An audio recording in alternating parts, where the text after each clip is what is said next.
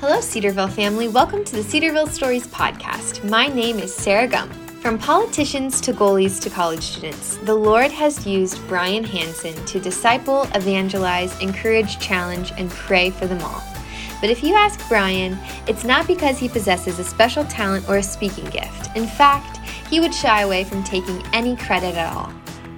Brian Hansen currently serves as the chaplain for the junior and senior Cedarville students at the International Center for Creativity.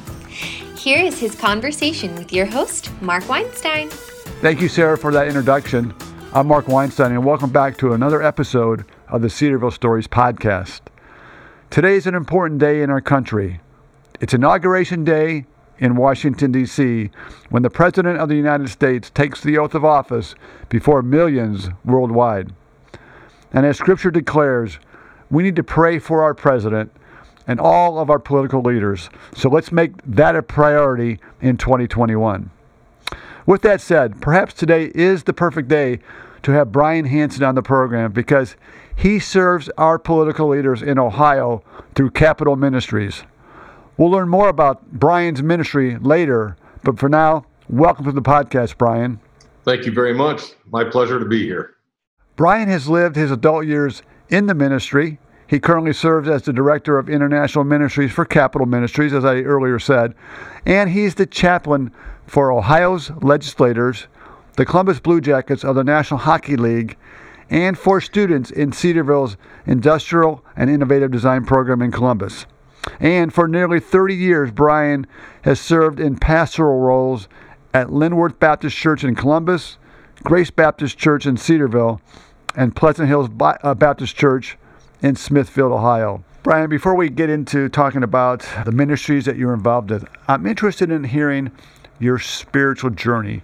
Can you walk us through how and when you met the Lord? I remember it like it was yesterday. My dad preached a Sunday evening service. We went home. It was about time for me to get ready for bed. I went into the restroom where my dad was, and I said, Dad, I need to be saved. I don't want to go to hell. And so he took me into his bedroom, and he opened scriptures for me, walked through scriptures. I don't remember what it all was, but I do know that this is what I knew. I was a sinner, and without Jesus, I was bound for a destiny in hell. I did not want that, and I wanted Jesus. And I prayed right then and there to receive Jesus into my life, to be my Savior. And I look back, even today, I look back at the time, that being the time that I accepted Christ into my life. Now, certainly there were times of growth. One of the things that was hugely important in my life was camp, working at a Christian camp and attending as a camper there in it was called Camp Manitoumi in just outside of Peoria, Illinois. Manitoumi is an Indian name, stands for Land of God. But I remember between my junior and senior year of high school, there was a pastor. I think he was an evangelist. Actually, came down from Michigan to be our speaker, and I was a camper that week. And they announced him as our speaker. I'd never heard of him before. His name was Pastor Carl Hawarda from Michigan. And they announced him, and he starts walking up, and hey, I'm an athlete. I'm going to be a senior in high school. I'm pretty rough on people. And first appearance was this guy. He was old. He had white hair.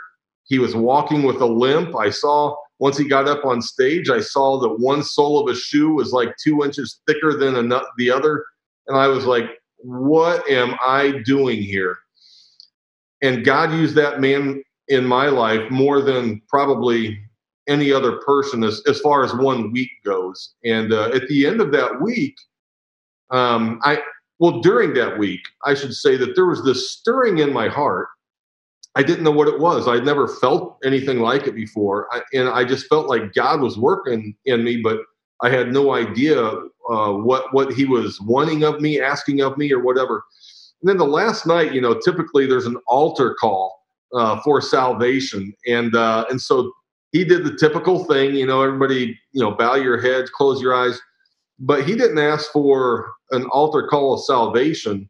He asked for an altar call for those who believed that God might be stirring in their heart to go into full-time ministry. I had never been challenged that way before. And as soon as he said that, the light went off in my mind, and I knew. I can't explain it other than to say I knew that that's what God was calling me into. I didn't know what all that meant, but I knew full-time ministry was in store for me. So I studied to be a youth pastor.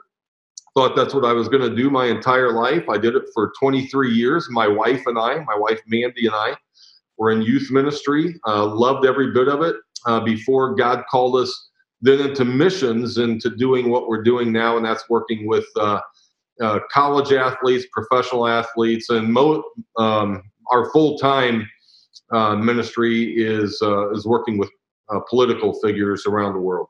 Now I want to pivot a little bit. As I mentioned at the outset of the program, that today is Inauguration Day in Washington, D.C. It's when the president gets inaugurated. By no means is this a political conversation, so I want to make sure that's abundantly clear. I'm interested in knowing what your role is with Capital Ministries, and how are you serving and ministering to politicians throughout Ohio and across the world? Yeah, so this is something that I actually started to do back in 1996 when the first year that we lived in Columbus. We had a lady from the Senate. She was the clerk of the Ohio Senate. Every time the Senate opens in session, they always open in prayer. Somebody wasn't able to make it, so she called, and I think she was more desperate than anything. And she called me and said, "Hey, would you be interested in running down here and opening the Senate in session with prayer?" And so I said I would absolutely be honored to do that. And I ran down, and that's how I first really started walking the marble halls of the Ohio State House, was through that. And that just, without going into the whole story of it, God just really used that afternoon, that prayer, to speak to the president of the Senate. And the interesting thing was, after I was done praying, which it was not a special prayer, it was not a political prayer, I just asked that God would give them wisdom, that he would bless them in their decision makings and things. And anyway, so I closed, in Jesus' name, amen. We turned and we said the pledge to the flag, and he turned around to me to shake my hand to thank me. And he said, "Reverend," he said, "it sounds to me as though you just spoke to God." And I said, "Well, I believe I did." And he said, "Well, we're going to have you back again." And so that started nearly every time the Senate opened in session, they would have me come and open them in session. And that was back in 1996. So 24 years ago, whatever. And so now, having done that for years and years, I started to develop relationships.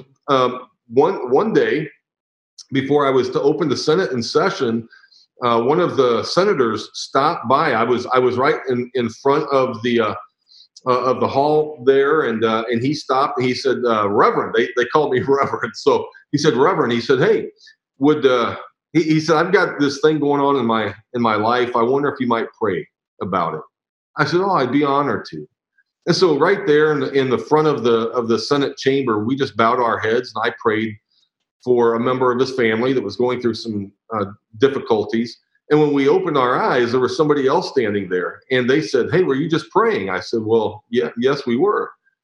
And he said, "Hey, I've got something. I wonder if you might pray for it." And the three of us, we said, "Absolutely." We wrapped our arms around each other. We prayed.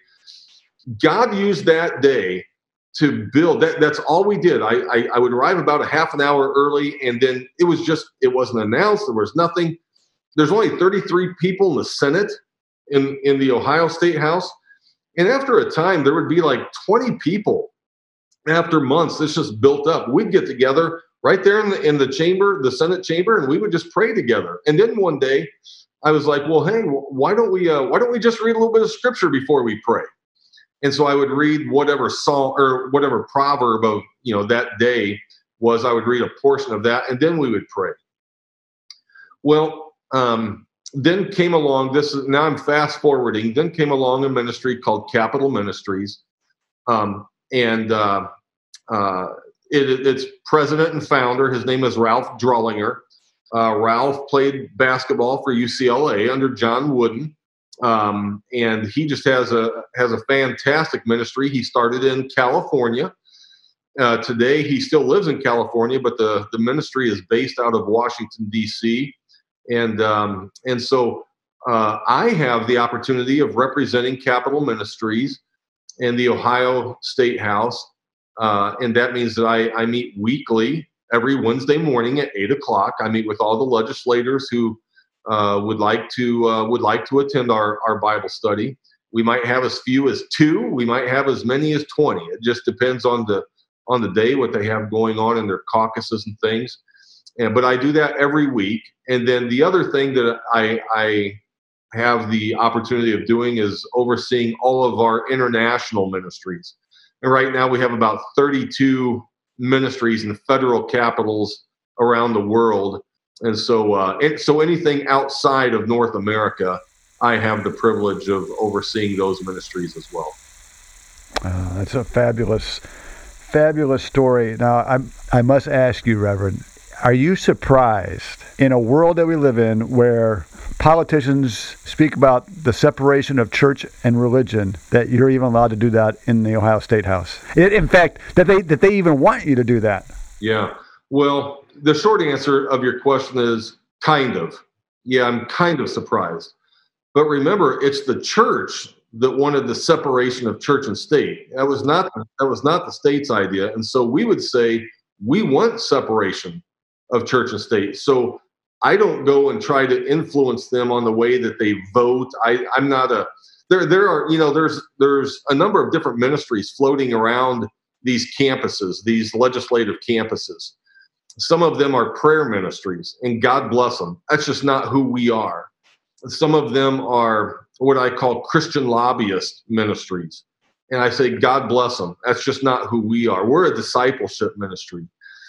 And so we are not trying to infuse ourselves into the legislative networkings of getting them to vote certain ways on bills and things like that. We're just there to try to disciple them. It's our belief that if God has their heart, we have a good inclination of how they might vote, but I never make it a point to have an appointment with somebody to talk politics with them. They might make an appointment for me if they're curious as to what the Bible might say on a certain issue. Then I'll meet with them, but I never make that as our objective. I think Americans in general, when they think about the separation of church and state, they think it comes from the political side, and that's how it's skewed today. But do you only work with senators, or do you also work with the House of Representatives? House of Representatives. So we work with legislators, and so I actually work with everybody at the State House. So the Senate and the House, they don't necessarily play nice with each other. So I tried to have a Bible study for all legislators, and just found out that either everybody from the Senate would come or everybody from the House would come, but they wouldn't come and mingle together.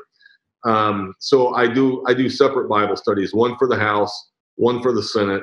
And then I also do a separate Bible study because there was such an outcry from the LAs, the legislative aides and the staff and the security. So we do a third one for everybody else who wants to attend. We've been together several times over the last year or so, and I've heard you share with excitement that for the first time, maybe ever, that there were Bible studies taking place among the Trump cabinet or Trump administration. So do you anticipate something like that happening in the Biden cabinet? Well, we'll see. I mean, he professes to be a man of faith, and the question is, what type of people is he going to surround himself with? Are they going to be people of faith as well? And will they have the desire to have a Bible study between them? But yeah, the last 4 years, we have had a very strong Bible study with President Trump's cabinet that was basically formed by Mike Pence, who knew my boss and invited him to come in.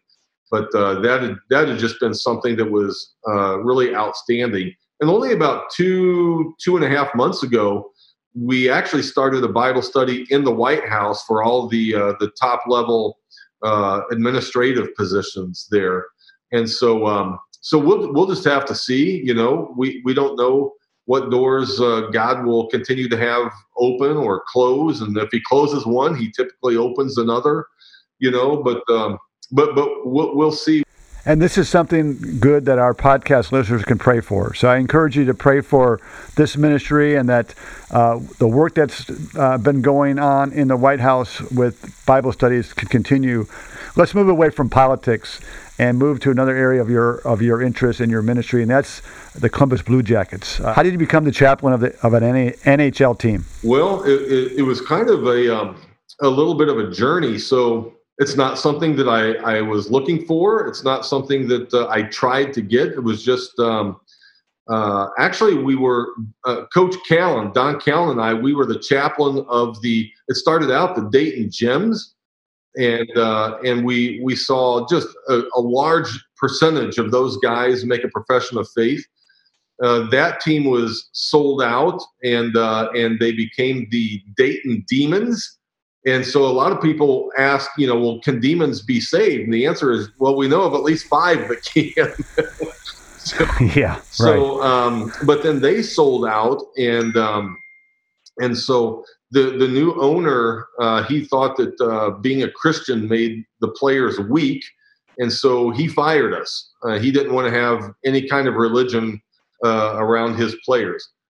And I was kind of upset about that. And I'll never forget, we were driving home from the arena in Dayton, and I told, Don and I, we were just kind of shooting the breeze back and forth. And I was like, this is wrong. This is just not right. We put in years with this, and we were both a little bit exercised. But Don said, well, Brian, it's going to be interesting to see the door that God opens for us this time next year.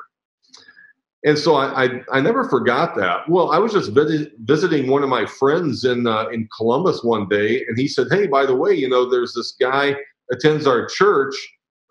He works for the Blue Jackets. You should hook up with them. And so he did. He had a lunch for both of us to meet. And, I told the guy our story, and his name was Scotty Harris. He was in charge of scouting for the Blue Jackets, and he was a believer, a strong believer. And he said, you would think for a world-class organization, we would at least have a chaplain. And I just kind of chuckled, and I said, yeah, you'd kind of think so, wouldn't you? And so he says, we just hired a new assistant coach, and I understand he's a believer. And so he said, I'm going to reach out to him. Well, long story short, before he ever reached out to him, I got a call at home from a number I didn't recognize, and I answered the phone. And the guy said, this is Chris McElhaney. And I said, oh, okay. Who are you? I think I said, should I know you? He said, well, I'm the goalie for the Columbus Blue Jackets, and I hear that you do chaplaincy work. I was like, how did you hear that? So anyway, it was just through a story of events. This Scotty Harris, who was just who is just he's just a doer. He's a faithful believer. He passed my name along, and that was the start of it, and getting me into the organization. And then having, I had to talk to the assistant coach, then the head coach, then the general manager, then the owner, and then here we go. So you've been doing it for a while. What have you seen? How have you seen the Lord work with the players? And then talk about, you had a special event about 2 years ago, come NHL All-Star Weekend. You had a faith breakfast. Talk about how the Lord uses that as well. Yeah, so first of all, I will say that God opened doors for us unlike anything else. It was amazing, the places that Don Callan and I were getting to go, the people we were running into. But we had our first Bible study with the players, and they were practicing on center ice in the arena, They came off. They went and showered. They were tired, sweaty, whatever. And right off the ice, when they walked down the tunnel, there's a couple rooms. They're VIP rooms, and they have leather couches and stuff. It's really nice. It's more for the players' families. If they want to bring their kids, they can watch them on TV during the game or whatever. Well, that's where we had our Bible study. So they all came in there. There was about maybe 10 or 12 of them that came in, which is just unheard of for the NHL to have that many guys. and so this is just a great story. I said, hey, how many of you are going to heaven when you die? Let me, raise your hand. I didn't know what to do. I was just flying off the cuff. And they all raised their hand. Well, sitting right next to me was the gentleman that originally called to ask if I would be the chaplain. So I thought for sure, let's start with him. So I turned to him and I said, so let's start with you. And he said, I expected him to say, well, I gave my life to Christ, I just whatever. He says, well, my wife keeps nagging me to do something spiritual, so I thought maybe I should be here. and he had no, at that time, he had no relationship with Jesus. And so we kept walking our way around the room. And it was like, well, I grew up going to this certain school or that certain church, whatever. Actually, the fighter on the team, the enforcer, his name is Boll, Boll, and you didn't mess with him. He's the only one that said, well, I grew up going to a Christian school, I'm a Christian, and that was about all he said. The very last guy, his name was Nick Foligno. I'd never met him before. I didn't know any of their names. I'm not a hockey guy. I didn't know who they were. Nick Foligno says, well, he's a very last guy.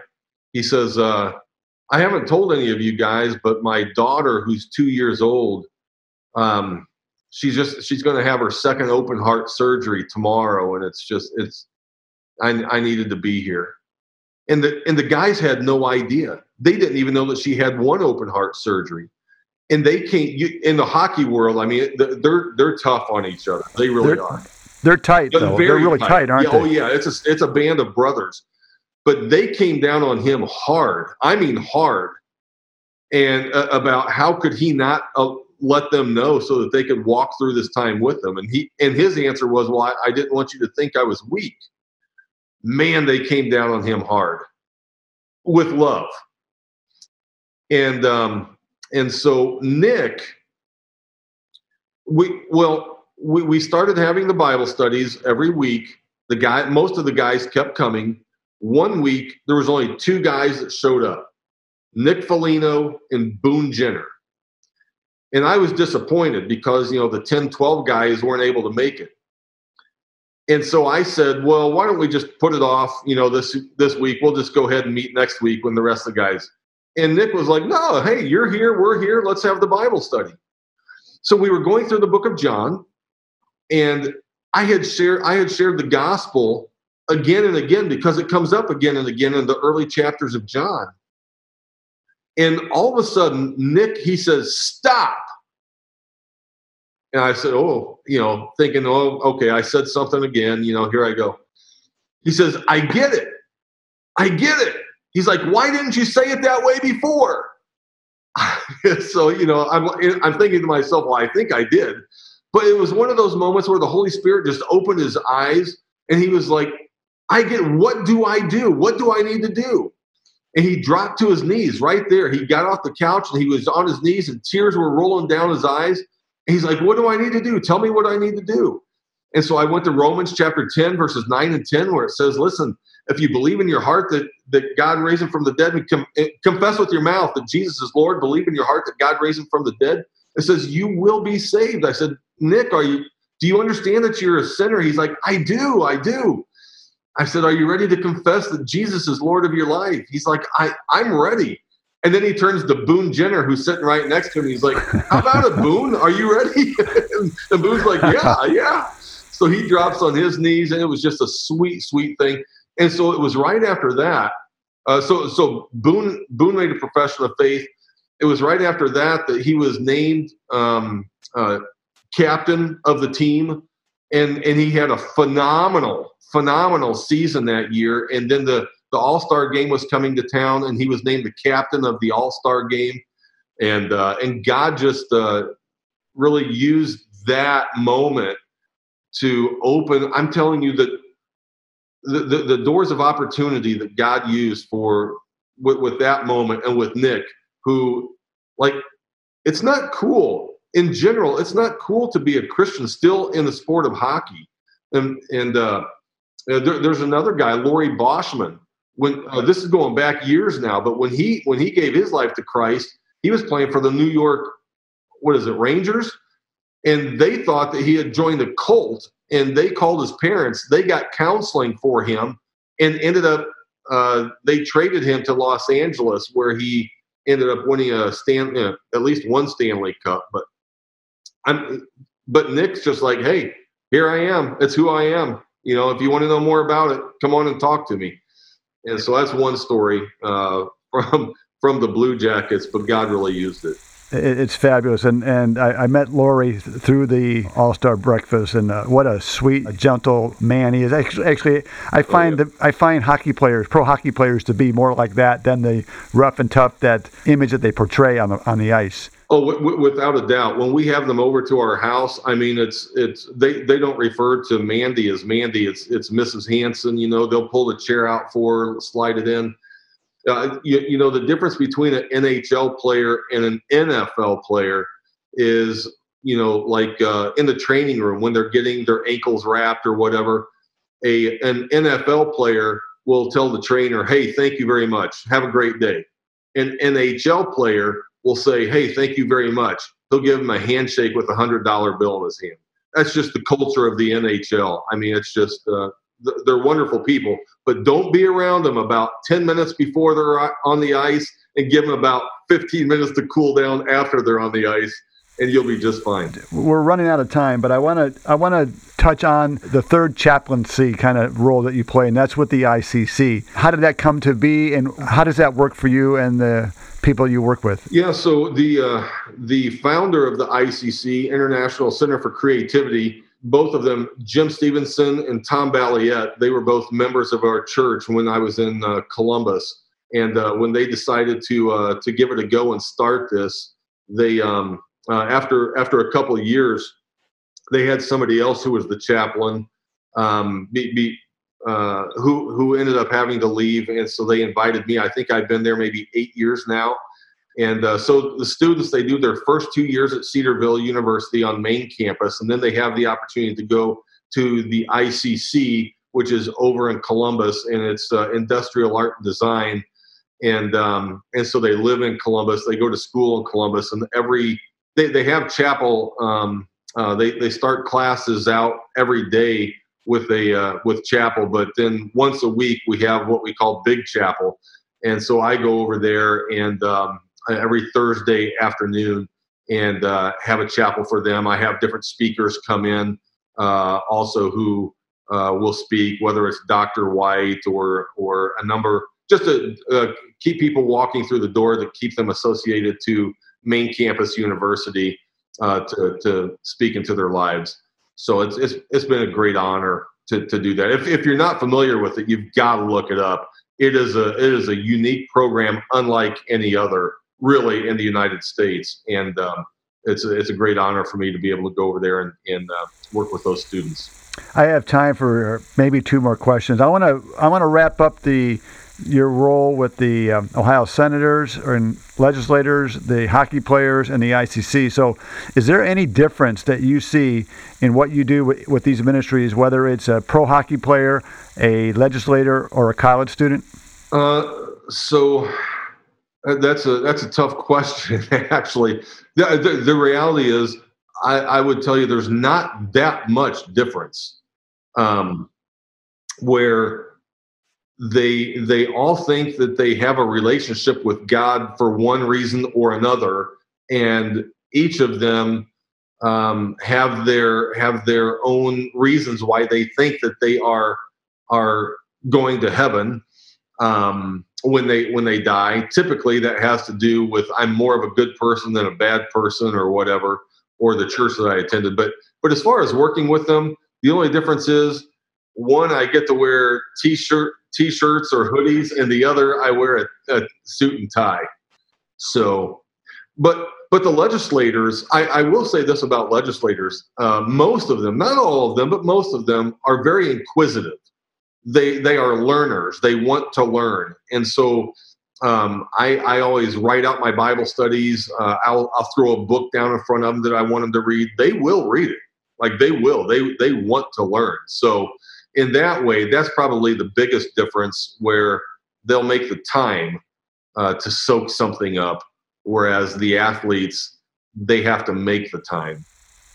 And yeah. Well, I've said this in different segments today, that given our audience the opportunity to pray for different aspects, and I want to encourage those podcast listeners to pray for Brian as he interacts with our legislators, with the Blue Jackets, with students at Cedarville University. You're doing a vital ministry there and making a huge difference, and I want to bathe that up in prayer, so thanks for doing that. My last question on the podcast today is, what's the Lord teaching you right now in the year? Well, I think faithfulness is a word that is Mandy, my wife, and I have been using a lot.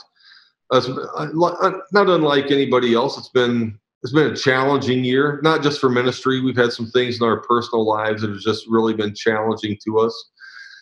And I've always just tried to be faithful to God. There's nothing spectacular about me, but I hope that when God, in his economy,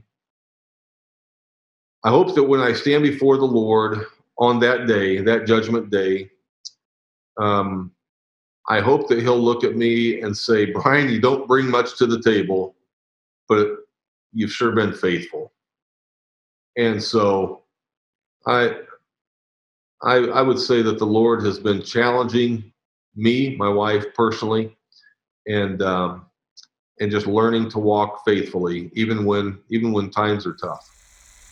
Yeah, thank you, Brian. I encourage you to stay the course. 2020 has been a difficult year. We're into 2021 right now. Who knows what's going to take place, but we know we can trust God. He is faithful. Thank you for joining me today on the Cedarville Stories podcast. Thanks for having me. Thank you for listening to the Cedarville Stories podcast, brought to you by Cedarville University. If you were encouraged by today's episode, share it with a friend. Please rate and review this podcast on your favorite podcast provider. And connect with us at Cedarville on Twitter, Instagram, and Facebook. And be sure to come back next week when we'll hear another inspiring Cedarville story for God's glory.